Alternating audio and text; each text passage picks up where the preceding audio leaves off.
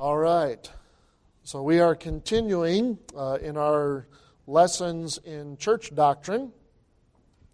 And tonight we are going to be kind of going through a bunch of different verses. So I'm just going to keep your Bibles with you because we are on, I think it's part number 4 on church discipline, part number 4. What we're going to look at tonight is the purpose. I would even say maybe purposes of church discipline. And because there's many different reasons or reasons that we would practice it properly to make sure that we are properly exercising church discipline. Amen. Everybody ready? So some of you are, all right. Stay healthy, amen, as best you can, all right? So the purposes of church discipline. Number one, and I would have you turn to 1 Timothy. Turn to 1 Timothy. Number 1 would be to preserve the truth. To preserve the truth. Okay?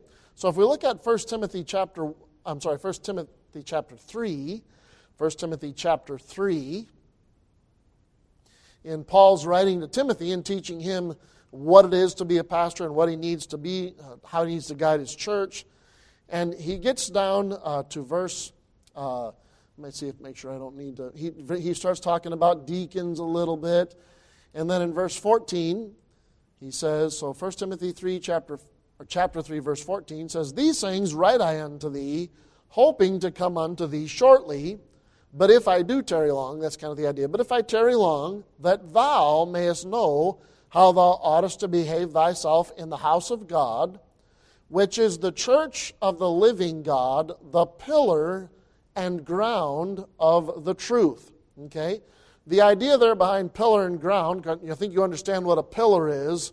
It's not talking about a decorative post. Okay?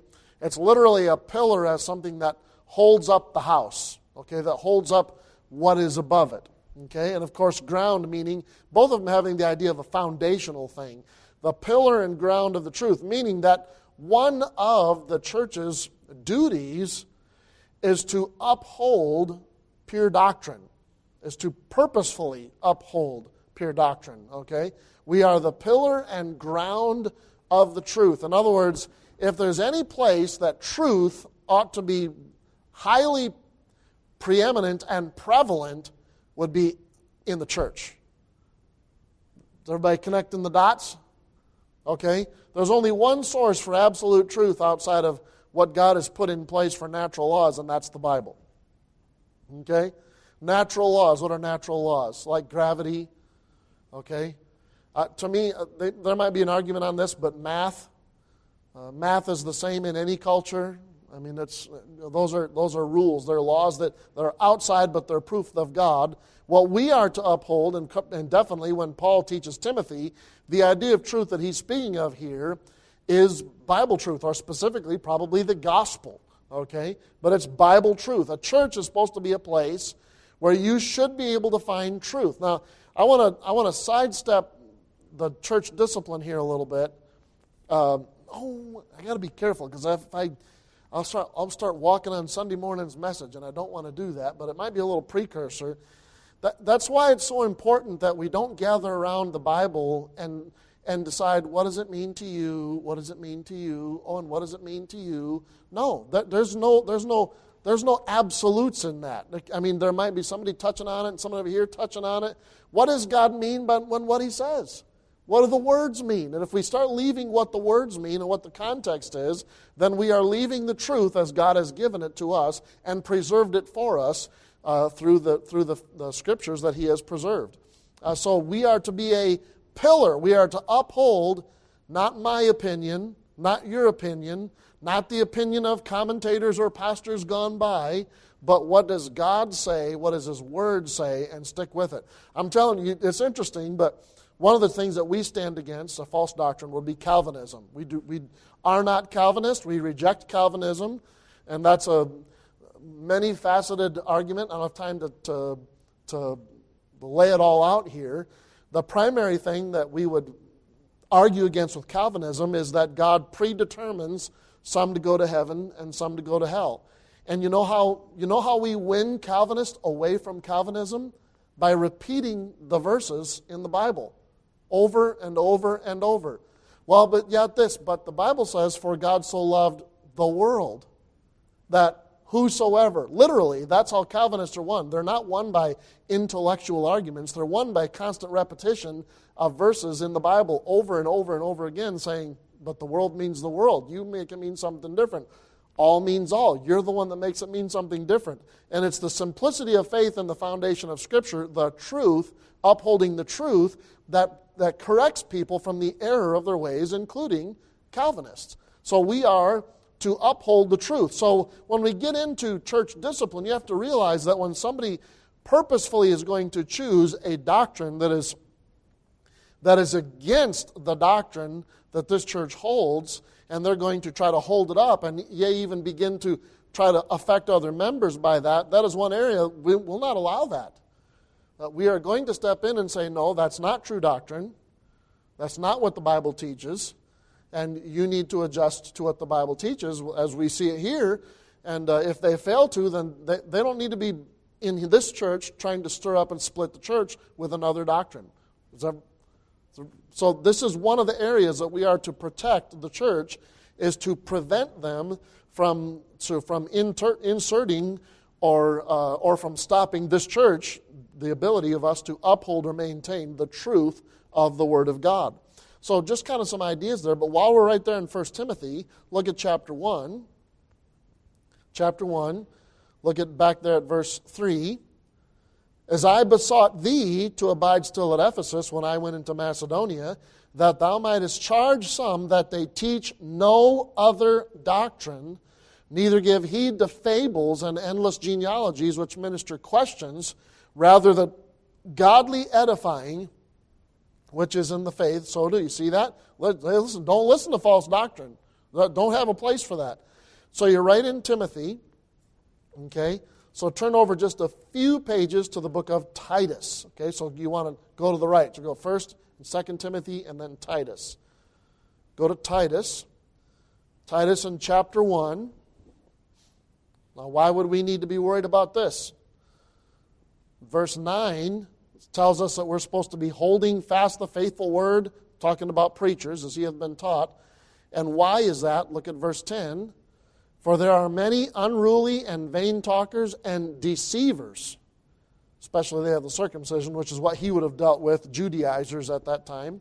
There are many deceivers. So hold to the truth. While you're in Titus, turn over one page if you need to, chapter 3. Titus in chapter 3. Again, look at what the Lord says here, or Paul, by the inspiration of God, says to Titus in verse 10. A man that is an heretic after the first and second admonition, which he's referencing things said before, reject. You hear that? Somebody that comes in and they're presenting a doctrine that is obviously unbiblical, you are to reject them. Reject it. I mean, that's pretty serious, right? You don't just allow them to hang around and keep influencing, which is interesting because there are certain doctrines amongst the independent Baptists where that's exactly how a church is turned. One guy who sounds really smart and intellectual shows up at the church, really nice, he gets involved, and everybody enjoys being around him, and he looks like he might be a good Christian, and before long, he is disagreeing with the preacher in private and disagreeing with God's Word in private. There's two major doctrines that this has been used with in the past, and that's Calvinism and Ruckmanism. Both these things have been used frequently in this way to turn churches away from pure doctrine. So the purpose of church discipline, number one, to preserve proper doctrine, to preserve the truth. Okay, number two is to preserve church order. So you're right here in Titus, so go back through the Timothys. We're going to go to 2 Thessalonians. So put it in reverse until you get to 2 Thessalonians. And we're going to go to chapter 3, 2 Thessalonians in chapter 3. Let's look at what the Bible says in chapter 3. All right? And look at verse 6 with me. Now we command you, brethren, in the name of our Lord Jesus Christ, that ye withdraw yourselves from every brother that walketh disorderly, and not after the tradition which he received of us. You see that every brother, he's not talking about lost people, he's talking about another believer in Christ, a fellow believer who has chosen to walk against the doctrine that was held by the church as they were taught. They were to withdraw themselves from him. So again, another purpose of church discipline, and we're kind of in the same thing, but the idea here being not so much doctrine, but somebody who's literally walking disorderly. They're not walking along the order of how... Okay, so a church is, remember we looked at this, is organized. That's right? Organized. There's a head. Who's that? That's Christ. Christ is the head. And we use this term under-shepherd, and it's the only other way to look at it. The Bible uses the term pastor, which is a shepherd term, okay? So there's a one shepherd, that's Christ, and then there's an under-shepherd. They're kind of interesting because the pastor, who is also the sheep, okay, he's also a sheep, but he is the one that God has chosen to lead spiritually, and the churches technically should follow his lead spiritually unless he himself is caught in sin, and then he'd be treated like any other member. But there's got to be order for a church to function, okay? Someone who is constantly causing disorder in the church is a spot where we would say, okay, now hold on. You either get in order with everyone else or it's time for you to move on, okay? Church is organized. So to preserve truth, proper doctrine, to preserve church order, to preserve, number 3, church purity. Church purity. So what's the law of rotten apples? If you put one rotten apple in a barrel full of good apples, yeah, you can put as many good apples in there as you want. They're not going to make the rotten apple good. Everybody here? Okay, one rotten apple will eventually corrupt the rest. The process is never reversed, by the way, in that realm. So 1 Corinthians chapter 5, you turn to the book of Revelation in chapter 2. I'm going to give you, I'll be reading 1 Corinthians chapter 5. So turn to Revelation in chapter 2. In 1 Corinthians chapter 5, verses 6 and 7, when Paul was dealing with the issue there at that church, he said, your glorying is not good. Know ye not that a little leaven leaveneth the whole lump? Purge out therefore the old leaven, that ye may be a new lump, as ye are unleavened. And they were talking about the man who was committing incest, or they're essentially incest. And the church, instead of addressing his sin, was saying, this is so cool. Look how accepting we are. Okay? Look how loving, quote unquote, we are. And he's like, no, that's not what we do with sin. Sin is a rotten apple, and it must be addressed. Sin must be addressed. You know, what do we as humans normally like to do with sin? What do most people do when they I mean, I hate to say it, but even in this world, what do a lot of people do when there's a crime happening right in front of them? Most people do this. They go, did you see that? We all think we'd like to do the right thing, and we should. I believe in, matter of fact, I think about the people in this room. I think a lot of us would stop and help, but in the majority, in the context, it's incredible. We did one trip through New York City, and I'm pretty sure I passed at least 4 crimes happening that I could see. I was like, what in the world? I mean, like my jaw hanging on the floor. Like, I can't even believe this. I'm pretty sure that's drugs being passed, and I think they're about to beat that guy. What in the, I mean, all on one street, you know? I couldn't believe it. And that's kind of how people are. We don't stop for trouble. You know, it's the same thing when stuff happens in the church. We always assume someone else is going to do something about it. We always assume that, you know, that there's, you know, some other church member, surely the pastor knows, or something like that. No, when there's sin, it needs to be called out, especially public sin, okay? Public sin needs to be dealt with publicly. That is sin, brother. You need to get that right. And if they're not going to get it right, then we start in the process. Well, actually, that's the process of church discipline. The very beginning of that is one brother going to another and saying, this ain't right. This is not right. Okay, let's help keep church purity. So you're in Revelation chapter 2. I need to turn over there real quick. Notice the progression here. We're in the letters to the churches, okay? So look in we're going to read verses 14 through 16, and then we're going to read a couple more as well. So Revelation in chapter 2, Okay? So this is to the church at Pergamos. Okay? The church at Pergamos. Verse 14 says, "But I have a few things against thee, church at Pergamos, because thou hast there them that hold the doctrine of Balaam." We'll go back and read in Numbers, the story of Balaam, Numbers 25, "who taught Balak to cast a stumbling block before the children of Israel to eat things sacrificed unto idols and to commit fornication.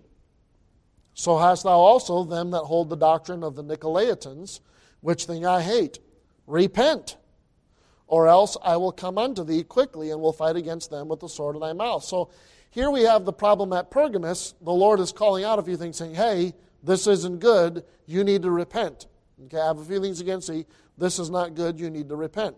Now, and what is it? What? The doctrine of Balaam, okay?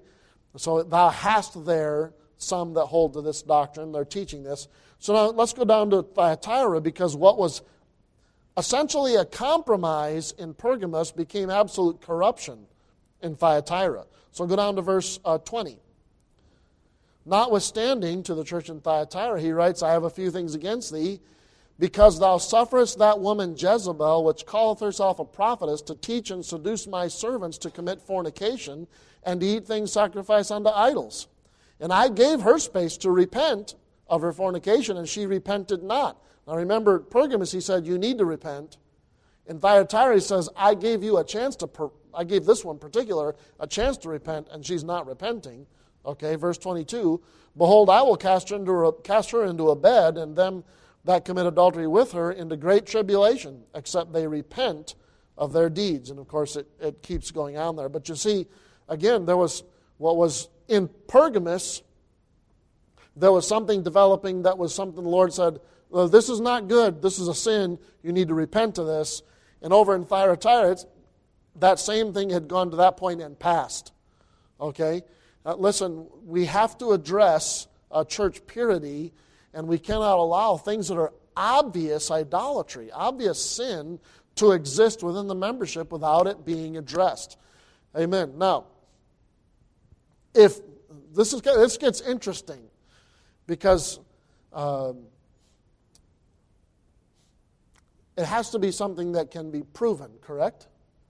So I'll just pause for a second, and I remember this is before I was old enough for my parents to share anything with me whatsoever. Okay, I was still probably, I don't remember now, maybe 7, 8 at the max. So I wasn't privy to some of those discussions happen. But I know later, having heard the story, my mom finally told my dad, she said, I don't like what's going on between our pastor and that lady. And my dad looked at her and says, what do you mean? She said, well, I can't prove anything, but the way they're interacting doesn't look good. There's just, it gives me the heebie-jeebies. It makes me feel like something's going on. And so they both knew that it was just my mom's kind of intuition, so they just filed it away, hoping maybe they were wrong. Well, then, next thing you know, my mom's sister says to my mom, something's not right there. Like, yeah, but did you actually see anything? No, can't prove anything. Okay, well, right now it's just us, it's just a thing, let's just keep it to ourselves. So what do? You can't prove anything, it's only in your head. You don't say anything when you think it. It's better not to say anything at all. Well, I think it might be true. I think it might be. It doesn't look good. Well, that's great, but is there anything provable? No. Well, then keep it to yourself. Okay? But enough people got suspicious, and evidently some people saw some things that shouldn't have been happening and notified the deacons. And shortly thereafter, the deacons caught the pastor and the woman at a motel room. Caught them together. Undeniable. You can't deny it now. And he had to retire. So when they caught him, now there's proof there. Now there's something we need to, now we have to address this. This is obvious sin. It's especially a sin of a leader, obviously, but it's a church member. They caught him. It was more than just a suspicion at this point, and it had to be dealt with. And it had to be dealt with publicly. He's the pastor of the church. They were publicly committing sin. Okay, they were out in the public committing sin at a motel room, seen by others. And so what do you do with that? Listen, you function with these things not on suspicion, but on facts. And let me tell you where this starts. And even looking back at my parents, okay? My mom had a suspicion. She brought it to my dad. Dad didn't see it, and it stayed there, okay? If my dad would have seen it, the proper thing to have done would be then he should have went to the pastor at that time and said, this doesn't look good. What's going on? Okay? Why would he do that? What's the 3 steps of our church discipline? What's the first step? Face to face, brother to brother. That's the very first step. So issues like that, very first step is the man goes to another man and says, this doesn't look good. What's going on here? This does not look, this looks like sin going on. What's happening? Is everything okay here? Do you hear what I'm saying? There needs to be some face-to-face conversations. And eventually, those things have to be done. And even pastors have to be removed. Or I should never pass. If you're committing adultery, you have forfeited your right to pastor. I'm just telling you, you may still be a preacher, but you should not pastor. You should resign and should step down. I think the Bible's quite clear on that. How in the world do you tell other people, preach to God's book from them while you're in the middle of sin? That's just, especially when you've been caught, step down. That's obvious. So, anyways, church purity is a big deal. Church purity is a big deal. So when there is obvious sin, it needs to be dealt with to preserve church purity. You don't allow sin to remain active inside of a membership. A little leaven leaveneth the whole lump. Okay? I'll just speak to members here, maybe just for those of you who have your own, all of us deal with some private sin. You better be fighting against it. If you're giving up, you are affecting the rest of us. You must be fighting against it. You must be. By the help of God, by the grace of God, fasting and praying and everything you need to do to give it to God, and searching Scripture and begging for God's help, and maybe seeking out help outside that, but you've got to fight against it. If you're not, and you're actively involved in sin, your sin is not just affecting you, it is affecting other people. It will affect other people. So to preserve church purity, we don't need to continue down that line. So the purpose of church discipline, or purposes, to preserve proper doctrine, preserve the truth, to preserve church order, to preserve church purity, okay, and then to preserve church unity. To preserve church unity. It's kind of interesting, but when you study Scripture, we talk often about unity amongst the brethren. And there's a fair argument to be brought there, but almost all passages in the New Testament about unity are not between all believers. Almost all passages about unity are about a church body. The church body getting together in unity. There are people who we would say are believers, and we are not going to unify with them. We would recognize that they are believers, they're on the way to heaven, and they've got bad doctrine. It's very hard to have unity with that. But in this house, there's no reason there shouldn't be unity. We are gathering around a statement of faith, we're gathering around Scripture, we're gathering around principles, even in philosophies in some places. Of course, even if you got 2 people together, there's going to be disunity, or at least a lack of agreement on stuff because people are people. But we should still be able to function in unity, and certainly around doctrine, in a church body. The Lord wants His churches to be fitly joined together. Fitly. In other words, we match. We got that? We need to join together. So turn to Romans chapter 16. Got 2 verses on this one. Romans in chapter 16.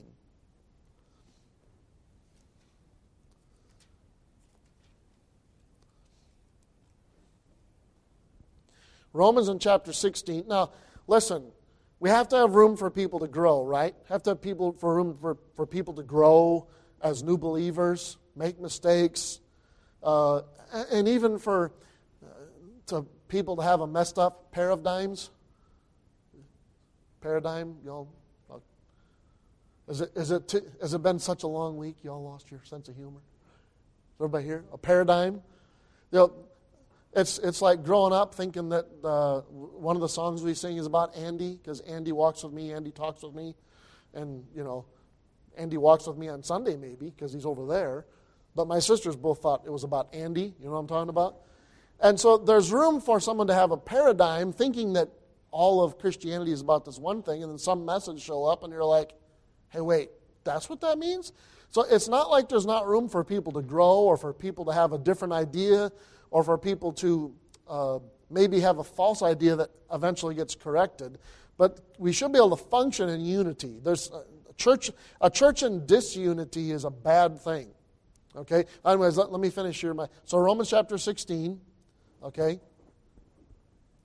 Look at verse 17. Now I beseech you, brethren, mark them which cause divisions and offenses contrary to the doctrine which ye have learned, and avoid them.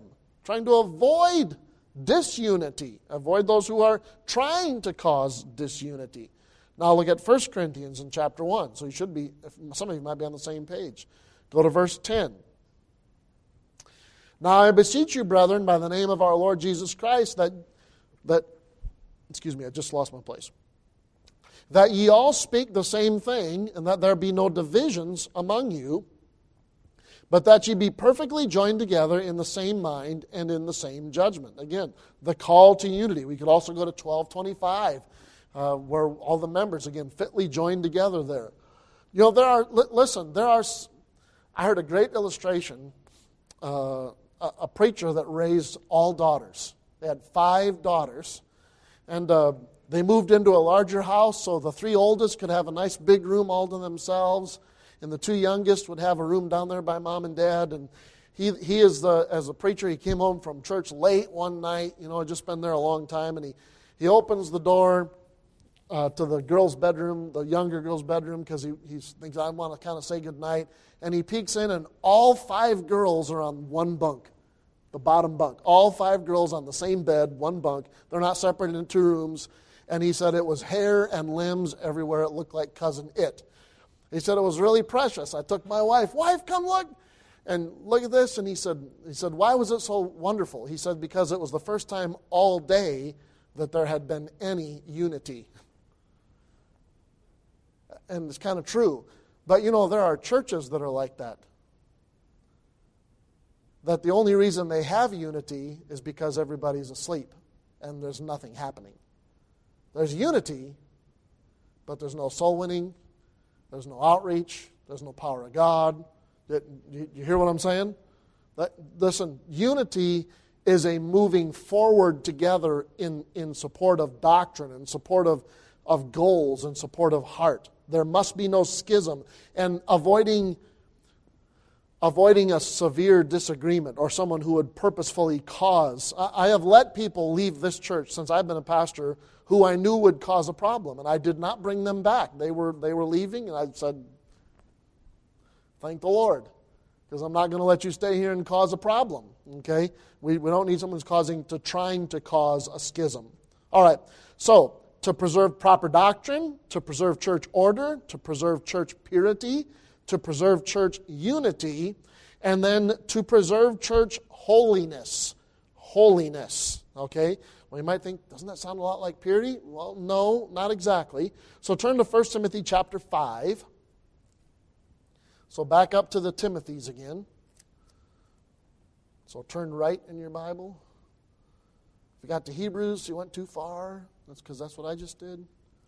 And now I'm back at Philippians. Okay, there we go. So 1 Timothy in chapter 5. To preserve church holiness.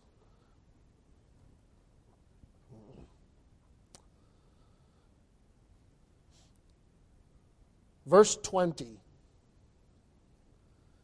Them that sin rebuke before all, that others also may fear. Now, this could very likely be speaking about elders here, because it follows elders. It could also be Paul telling Timothy, if you've got someone who sins, you need to rebuke them before all. Now, we need to keep that in the general context of Scripture, and if we compare it to Matthew 18, would be someone who is a public sinner. There needs to be a public rebuke. And is there any example of that in the New Testament? Oh yeah, there's a really big one. It's in Acts chapter 5, and some of you know it. And the names of the couple is Ananias and Sapphira. Okay? Now, believe it or not, they consorted together privately to commit a sin that was public. What do you think about that? The Holy Spirit revealed them. Okay?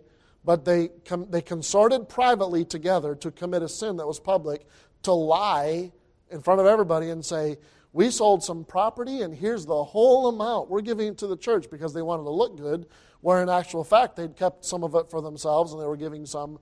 And they didn't, it wasn't them lying to the church. The Bible says they lied to the Holy Spirit. Okay? And this is a practice of that. Them that sin rebuke before all. And this was, and what does it say here? It says that others also may fear. In other words, have some reverence and respect and have some caution about what they're doing. You don't just come into the church and just pretend like, no, your sin's not going to, it's fine, I'll just overlook it. And by the way, if you think that there's something like that going on in the church, it's not being addressed, come and talk to me about it. Because maybe it is being addressed and you don't know about it, and I didn't know you knew about it. Or maybe I don't even know about it. Okay? Or maybe it's just your suspicion and nothing else. But listen, public sin needs to be publicly rebuked. Which, by the way, if you're going to sin publicly, you should expect from your church what? A public rebuke. Amen? All right. Amen. There's some things, well, I'll just keep on rolling. But the idea is holiness. We can't just go through our church life overlooking sin. That does not promote holiness. It doesn't promote holiness in you or the rest of the church. Sin must be rebuked. It must be rebuked in your family, and it certainly must be rebuked in a church. If it's a public sin that is sticking out, something that must be pointed out and called out.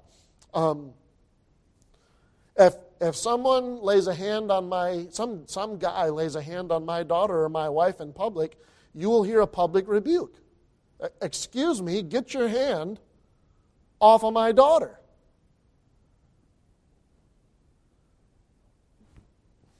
Excuse me? That's my wife? I realize you understand I'm talking about the context of how that hand is being placed. You know what I'm saying here? There would be a public rebuke. That's not something you hide. It always puzzles me why people would not talk about stuff like that. No. I taught my daughter I taught both of my daughters. I might need to work with her a little bit more. But some kid comes up and touches you where you're not supposed to be touched, you smack the fire out of him. Right there in front of God, as hard as you possibly can. And you say loud, don't touch me. Why? It's a public sin, publicly rebuke. I'm using that as an example. You all understand that, don't you? You understand that. But I want you to consider that this is the bride of Christ.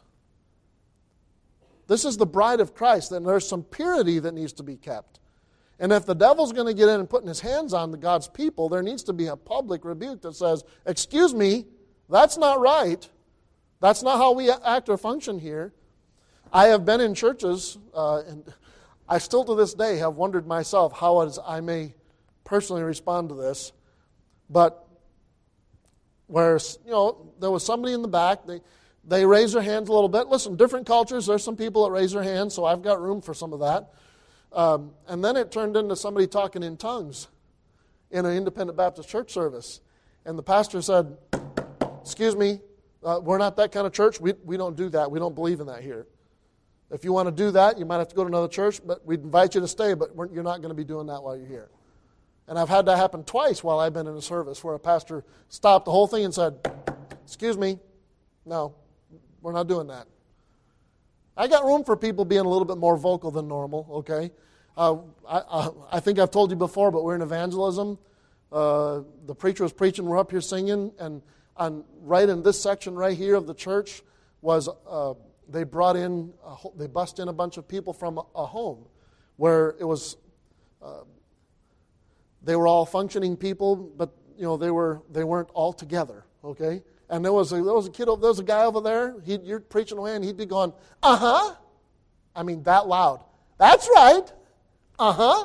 Yeah. and I can't even do it. He would do this, why sure, I can't even get my voice as high, why sure, really loud. And it's really hard when you're not used to that to try to keep preaching without going, okay. But he was enjoying the message. I don't have a problem with that. There's different cultures. Idaho's a little bit more sedate. You go further in the southeast, it's less sedate. You go over into the Minnesota area, you just wonder if there's anything happening at all. Are they alive out there? Do we need to call the doctor? I mean, it's amazing. So there's room for differences of that. You know what I'm talking about? There's room for differences of that. But, we're not going to allow someone to come in, especially in the church service or the church body, and start trying to tear apart the holiness that we believe this church believes the Bible teaches quite clearly. Amen. But the Bible teaches. I say we believe. The Bible teaches it, and we believe it. Amen. All right. So, to preserve the truth, proper doctrine, to preserve church order, to preserve church purity, to preserve church unity, to preserve church holiness, and last of all, not least of all, we're going to cover this now, to preserve the sinning member. To preserve the sinning member. So go to Galatians in chapter 6. So if you're still in 1 Timothy, just back to the left a little bit. Some of you may already know where we're going with this one. Galatians in chapter 6. And this is kind of what we've been repeating all along this process, but Galatians in chapter 6, verse 1. Brethren, if a man be overtaken in a fault, ye which are spiritual, restore such an one in the spirit of meekness, considering thyself, lest thou also be tempted. Do you see that again? Restore. One of the primary purposes of church discipline is the restoration of the brother who has sinned. Again, it's not the eradication of that brother. It's not the embarrassment of that brother. It's not self-righteous judgment of that brother. Okay? The whole purpose for the whole thing is the restoration of the brother. That does not mean we don't call sin, sin. You cannot, like anything else, you cannot fix a problem in the body until it's identified. And you have to call it what it is. There are some sicknesses that you don't give penicillin for because it's a bad deal. You don't give standard antibiotics. I would normally give you this medicine, but no, we have to know what it is for sure to know which medicine I'm going to give you. How are we going to treat this? So yes, we want to preserve the sinning member, but that does not mean we avoid calling out the sin. We must call out the sin. Okay? So this is the sin, and we have to call it what it is. And then we want to bring them back, teach them, this is wrong, you must repent. And by the way, listen, if a person is a believer and they believe in Jesus Christ, they believe that Jesus Christ died on the cross for their sins, and another brother comes and says, brother, you're doing what Christ died for, the response of a believer, maybe they have to work through some pride, but the eventual response of any believer should be, oh my, please forgive me. Do you hear what I'm saying? Not, whoa, you can't tell me, I just can't believe it, and walk off the rest of your life mad because they got... That's not the response of someone who is a disciple of Christ. This is not someone who respects what Christ did on the cross for them. And when we approach someone, the hope is that we will be able to show them, listen, you are committing a sin that placed Christ on the cross, brother. You need to repent of this. You need to get this right. And the response of a believer ought to be, the response of a true disciple ought to be, and yes, I know, most of our first response is going to be, but the Holy Spirit's in there too, and over time there ought to be a little bit of, you're right, I was wrong. You hear me? The hope and the goal is restoration of the believer. John 13:14, I then, your Lord and Master, have washed your feet. Ye also ought to wash one another's feet. You understand, you know what washing feet is, right? Oh yeah, it's one of those customs they did. Well, it's custom for a purpose. They walked out on the streets all day long, and they walked amongst the world, and their feet got dirty. So when they entered the house, they would wash their feet so they could fellowship in cleanliness. They didn't bring the dirt from the world into the house. Do you hear what I'm saying? There's a reason that we have separation as a church, that we don't allow everything that goes on out there in here, because the dirt from the world doesn't belong in here. And sometimes as humans, we naturally track it in because we're in the middle of it all the time. It's hard to avoid. One of the interesting things for us is, we like watching movies at our house. We like watching TV shows and movies, but we have this thing called ClearPlay. So I don't have to see any nudity, and we hardly ever, if ever, hear any cussing or, even the Lord's name in vain. We just don't hear it. And, of course, I'm a preacher, so most of my work's here. And it was interesting talking to a friend of mine who worked a secular job, and he said, man, because we were talking about a certain movie that we had both watched, and I said, man, I was so glad we had ClearPlay because, I saw a few clips, and it was full of cussing. He said, it was? I said, yeah. He said, oh, man, that's bad. I said, why? He said, all I hear all day long is blank this and blank that and blank you. And he says, I get watched. He says, I guess maybe I, and he had to work out a way so that his brain and heart would start recognizing it a little bit more so that it didn't just take his own heart. So it just overlook it. Because what if a believer would, you hear what I'm saying? We get affected by something. That's kind of a simple way of looking at that, a simple way of looking at it. But we do bring, just because we're human, the dirt of the world rubs off on us, and the philosophies of the world, if you're in the middle of them all the time, you are picking them up. You are picking them up through normal interactions at work, through training, in various things that you would do, through TV shows, through radio, through whatever it might be. Those philosophies get in there, and we are supposed to help each other clean those things away. And one of the ways we can do that is not by castigating each other, but trying to restore each other to a proper walk with God. Okay? James chapter 5. Turn to James chapter 5. We are literally at the very end here. James in chapter 5.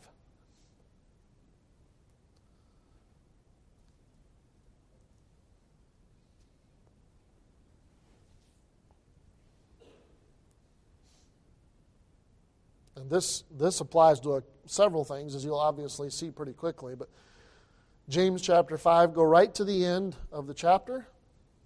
We're going to go to verses 19 and 20. Brethren, if any of you do err from the truth and one convert him, let him know that he which converteth a sinner from the error of his way shall save a soul from death and shall hide a multitude of sins. You know that he's talking to the brethren. What's the hope there? Is that you convert one of your brethren from the error of his way. Not that you convince him of the error of his way just so you know that you're right and he's wrong. You have to convince him. This isn't a you're right, he's wrong thing. This is convert them. They're thinking this way, and you bring them to this.